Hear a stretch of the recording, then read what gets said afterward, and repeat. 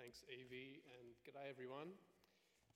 It is lovely to be looking at you and not at that little, well, I can still see the little green light on the camera, which is lovely to connect with people on YouTube as well, but it is proper, it's normal, it's good to have you in the room. We're going to pray and jump into week 2 of 1 Peter, so let's pray together.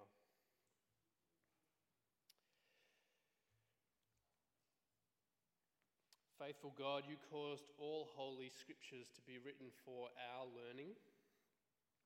Enable us now to read, mark, learn, and inwardly digest them, so that, encouraged and supported by your word, we may embrace and always hold firmly to the joyful hope of everlasting life which you have given us in our Saviour Jesus Christ. Amen. Sorry to bring it up again, but when lockdown was in full swing, one of those lockdown catch cries that we kept hearing time and time again is that we're all in this together. And while there was a sense that that was true and comforting, hopefully, I think my lockdown kind of cynicism made me kind of bring out that response that was like, yeah, right, we're all in this together. We're all in this together, says the influencer from their waterfront balcony, right, with their millions and millions of dollars worth of things, with their Amazon, Uber, Woolies delivery drivers' pleasure to fulfill every wish of their command. We're all in this together, says the person who was, stand-up paddleboarding this morning, compared to the person who was donning the week-old PPE to go and clean a hospital, hoping that their week-old PPE would hold up to the challenge. The kind of disconnect between the talk of we're all in this together and the reality of many people's lives just didn't line up. And I wonder if sometimes it feels like that for you when it comes to the Christian life. You come to church and there's lots of talk about hope and joy and peace, and it can feel a little disconnected from the reality of your everyday life, that it doesn't really touch the experiences that you're languishing in. You hear of the permanent and the precious inheritance, the joy of Jesus' perfect future, and it can feel a little bit like pie in the sky when you die kind of stuff.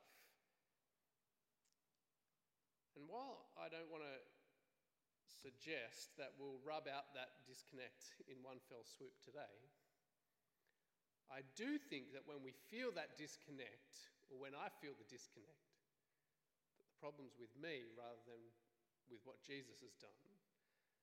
The problems of my creation and my limitations rather than the limitations of the gospel. And one of the great things of being in the letter of 1 Peter is that he really is at pains to make sure that that disconnect disappears. As he talks about the eternal and living hope that Jesus gives to all who would trust him for the forgiveness of their sins, who would be purchased by his precious blood shed on the cross, he is instantly concerned with connecting that to the reality of life in this world, to make sure that there isn't that disconnect, to acknowledge the suffering in all kinds of trials, like he mentioned last week. And he leaps straight into how this amazing hope, the salvation that we have in Jesus, how it connects and lands in your everyday life in this second half of chapter 1. The reality that Peter talks about is an eyes wide open, it's a head, heart and hand included reality that connects the dots of life and death and eternity to what is happening right here and now. In order that we would have strength for today and bright hope for tomorrow. And so he begins with that extraordinary reality that we saw last week, God's saving purposes to give us new birth into a living hope through the resurrection of Jesus Christ from the dead. Chapter 1, verse 3. All of it is a merciful gift of his grace. All of it is the possession of those who have their faith in the Lord Jesus. And what we didn't really touch on last week was those last two verses in our passage, chapter 1, verse 10 to 12, where we see that what the prophets searched for, you can know. What the angels long for, you can have. It's extraordinary. It's the salvation that comes in Jesus, a living hope, a secure and eternal inheritance that is precious and is permanent. And so let's get straight to the implications, Peter says. Big truths, amazing hope. You can never be the same again. And this is what your life ought to look like, he says in this next little chunk of his letter. And we know that we're getting to the implications because he jumps straight in with some very intense and firm commands. That's how these implications come to us. They come as commands. If this is true, this must be what your life looks like. And so they're the 5 commands in this passage, which you'll see on the screen. Hope fully, be holy, live reverently, love deeply, crave desirously. Now, just before we move on, the problem is, the way I've summarised things on the screen there, is that it looks like the implications of the gospel is simply a list to tick off or a ladder to climb. And hopefully on the way through we'll see that's not the territory that we found ourselves in. This isn't a list to write down and think, this is what I'm going to achieve this week. All the way through we'll see this is the reality of a relationship with God to enjoy. But let's jump in. First one, hope fully. Verse 13.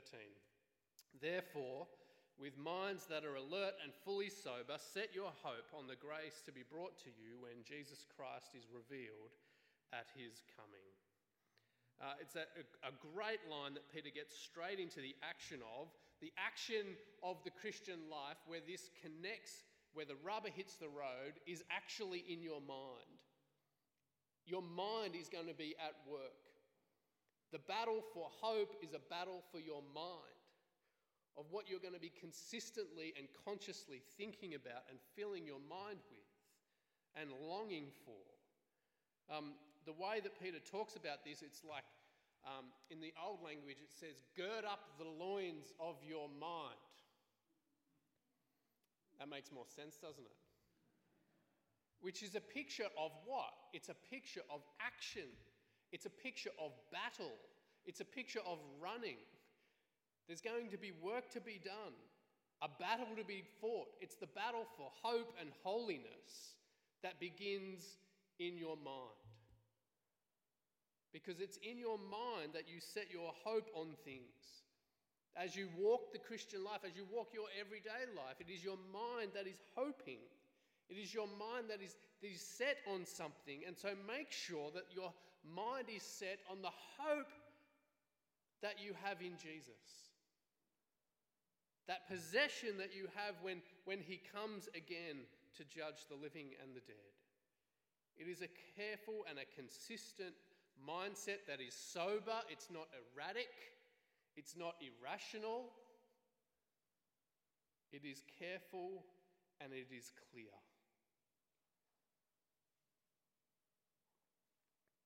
I wonder if you've ever seen that kind of consistent single-mindedness in someone.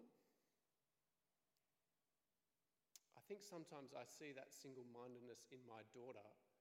Not necessarily of the hope of the gospel, though she has that for sure. Her single-mindedness tends to have to do with hippos. This is her favourite hippo. That's Fiona, the hippo, who lives at Cincinnati Zoo. The good thing of the pandemic's been able to watch Fiona in action on webcams and the like. Fiona even has her own line of merch. You can buy Fiona the Hippo t-shirts. And my daughter loves to kind of bring everything back to hippos. And so her teacher experiences that fact every kind of assignment that's set. My daughter likes to say, well, it's a bit like with hippos. And I wonder if that kind of single-mindedness is what Peter has in mind for the Christian, whose mind is so captured by the hope that they have in the Lord Jesus that they can't help but connect the dots of everything that they're seeing and experiencing in this world to the reality of Jesus and his grace. It's the single-mindedness that Jesus himself had, right? Where he slept, he ate, he spoke, he walked, he rested, he wept. He did all the normal things of life. And as he did those things, woven through and shaping his words and driving his compassion, his perspective was his devotion to the will of his Father.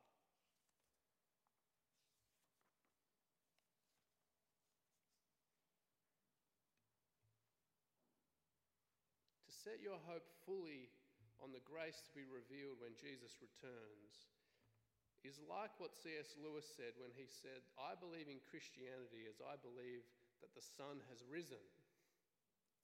Not only because I see it, but because I see everything else by it. And to gird up the loins of your mind means to see everything in light of the risen and returning Lord Jesus and the hope that he gives. Hopefully, second, be holy. It goes on, verse 14, as obedient children, do not conform to the evil desires you had when you lived in ignorance, but just as he who called you is holy, so be holy in all that you do. For it is written, be holy, because I am holy. Holiness starts with your mind. Think rightly, desire rightly, act rightly. Do you notice the continuing focus on the mind? The contrast is with when you lived in ignorance, before you knew Jesus. Before you knew Jesus, your evil desires shaped your life. But now you need to be holy as he is holy. And that quote from Leviticus reminds us what God said to his rescued people of Israel in Leviticus, that you should be holy, for I am holy. I have separated you from the peoples that you should be mine. So when we think of holiness, we think of God's dazzling moral perfection. And the problem with that is that whenever people come in contact with the holiness of God in the Bible, they kind of fall on their face in front of him. And so when Peter says you should be holy, is that the picture of you walking down the street and people falling on their face in front of you because of your dazzling moral brilliance? Probably not. When God makes things holy, he sets them apart to be dedicated to his service. That's about growing in your moral perfection, even as you've been perfected in Jesus. But the sense here is being set apart and be wholly dedicated to serving God. That's the kind of holiness Peter wants to see these people grow in. Looking more and more like Jesus, their lives demonstrably dedicated to his service each day. To be concerned for God and his ways, to be distinctly his. To wanting to see more and more his name hallowed and his will done and his kingdom come. But notice as Peter calls these people to be holy, again, he doesn't give them a program to be followed or a course to be studied. He doesn't give you a list to tick off or a ladder to climb. He says, no, this is part of you being an obedient child. And an adopted son or daughter of your heavenly Father in the Lord Jesus. This is how you get to enjoy a relationship with your Father, a relationship of holiness. Dedicated to his service, growing more and more in your likeness of Jesus. And again, to be reminded that this isn't a list to tick off or a ladder to climb. Remember that it was God himself who makes you holy. Chapter 1, verse 2.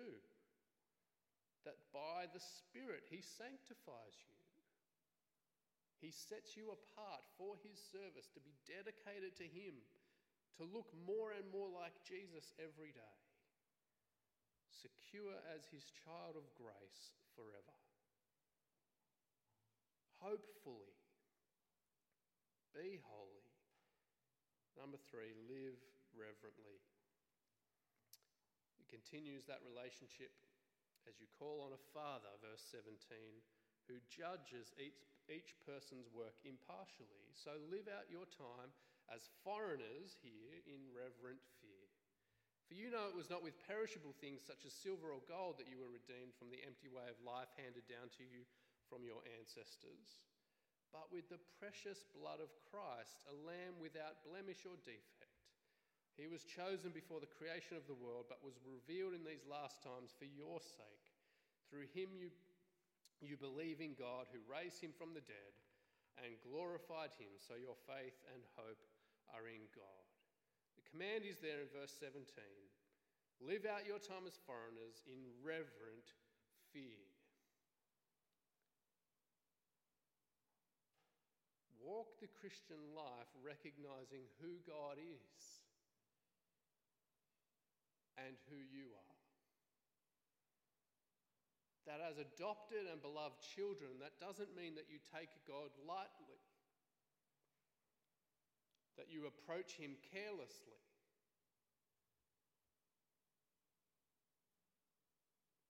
Or you speak to him flippantly.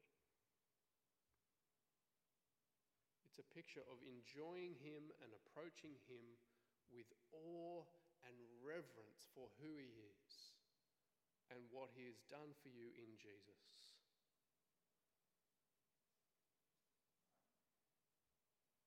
And one of the ways that you'll see this worked out, if you fear God reverently, is that you will submit your life to his word rather than standing over it in judgment. That when you hear God's word, you'll want to reverently accept it and be shaped by it, rather than speaking back to it as if you are on the same level as God. Which means that you don't mold God's word to fit your choices. You submit your choices to the authority of God's word. You don't cut out bits of God's word to suit your desires. You submit your desires to the authority and transforming power of God's word. That is how you live out your time in reverent fear for who God is and what God has done.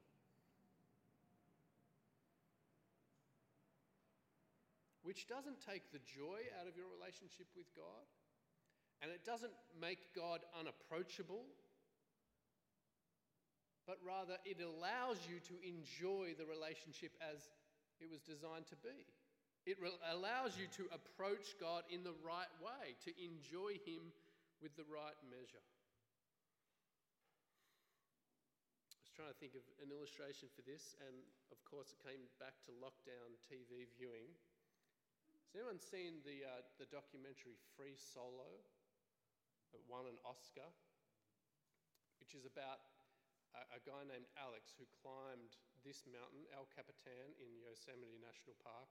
It's a 3,000-foot cliff, and he was the first person to climb it without ropes. He's attached to that cliff just with his hands and feet. This wasn't the first day that Alex had seen the mountain. It wasn't like he approached the mountain without thinking about it first. He took a year to choreograph every single move of his fingers and toes.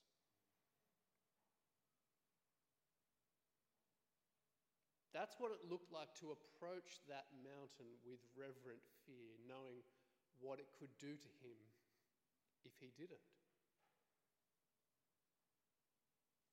Thoughtfulness and care. That's how you enjoy that climbing experience. That's how you approach a monumental task like that. And it's the same with your relationship with God. With the activity of your mind, the engagement of your heart, with the care and the thoughtfulness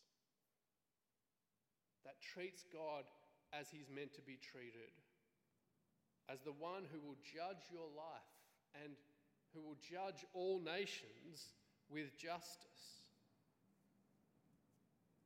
And if you want to know the right way to live before him, the kinds of things to consume your mind with as you approach him, Peter goes on to say, consider Jesus. Consider the seriousness with which God has treated you when he sent his Son to be an atoning sacrifice for your sins. The perfect and sacrificial love of Jesus and his precious blood poured out on the cross for your sake. The eternal plan of God revealed in these times for you. That as you consider Jesus and all he has done, how could you possibly approach God lightly or carelessly or irreverently? His precious blood, the most substantial thing in the universe, has rescued you from the empty imprisonment of sin and selfishness.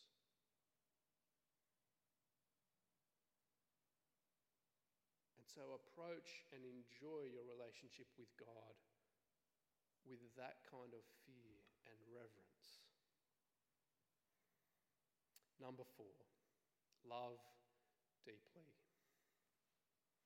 So now that you have purified yourself, verse 22, by obeying the truth so that you have sincere love for each other, love one another deeply from the heart.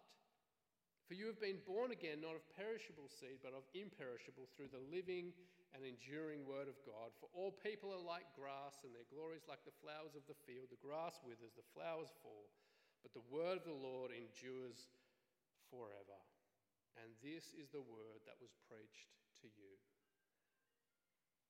This is the thing that purifies you, the truth of God's word, his living and enduring word. This is the thing that so changes your heart that enables you to love the unlovely.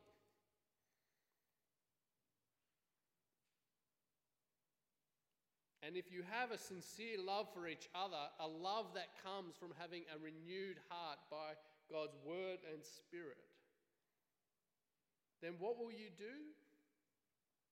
How will you show it? How do we demonstrate to the world that we've been so gripped by God's word and spirit, so changed by him forever? How do we demonstrate how valuable Jesus is and how much we owe to him? By loving one another deeply from the heart.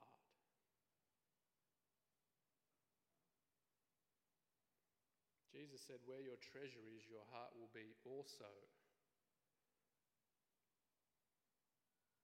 And so if you want your heart to reflect his word by loving other people deeply, then you need to treasure them and be concerned for them and want to spend time with them. And wanting and praying for and working for their good. Again, it's an amazing thing, isn't it? There's a command here to love deeply. But if you've ever been in a relationship with another human being, you'll know that commanding love isn't exactly the way it works. You can command your kids to love each other as much as you like, but you can't change their hearts. And so the key for us to love anyone with the kind of love that we've been loved with, the love of Jesus, is to have our hearts changed by his word and spirit.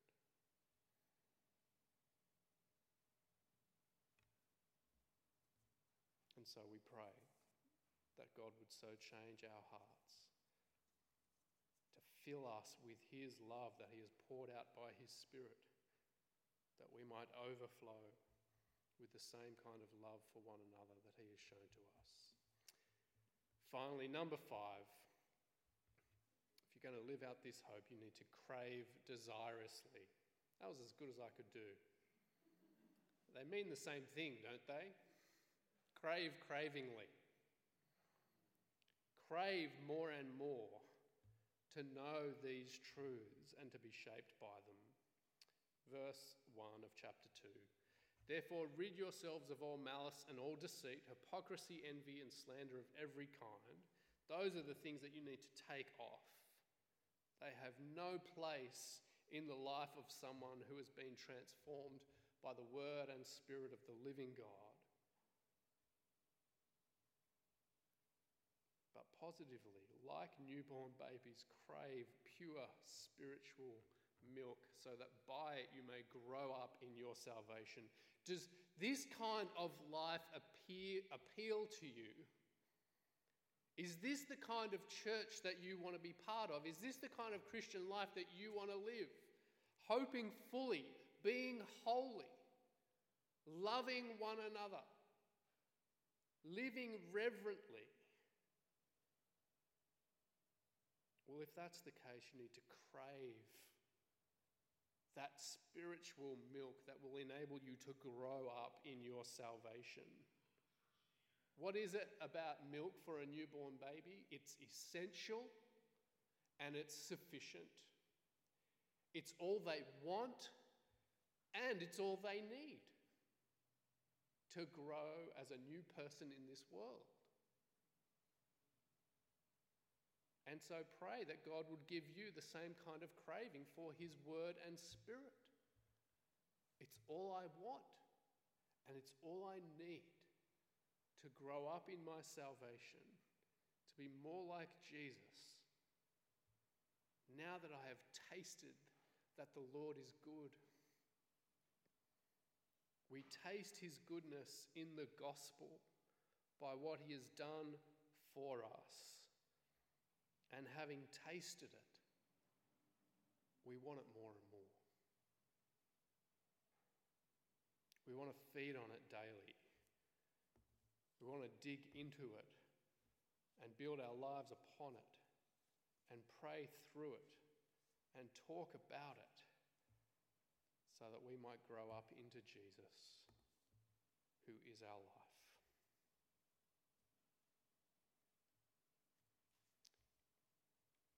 61 days left of this year. I wonder if this passage gives us something to chew on for those 61 days and beyond. Praying that the amazing hope that we have in Jesus, precious and permanent, might not be disconnected from our daily lives, but be seen and made evident by the way that we hope,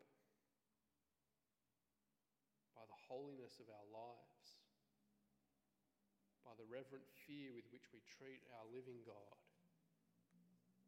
and by craving his goodness more and more, even as we seek to love each other deeply from the heart. Why don't I pray that we would indeed look like this? Let's pray. Our Father, we do thank you so much for the salvation that we have in the Lord Jesus and the precious and permanent hope that he gives to all who would trust in him. So we pray that you would help us to walk in this hope, to live in it,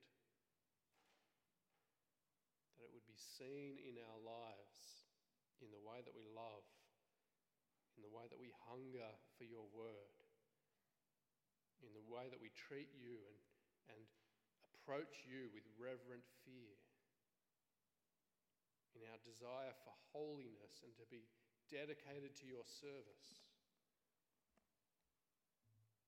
Help us, our Father, to set our hope fully on Jesus for his sake and your glory.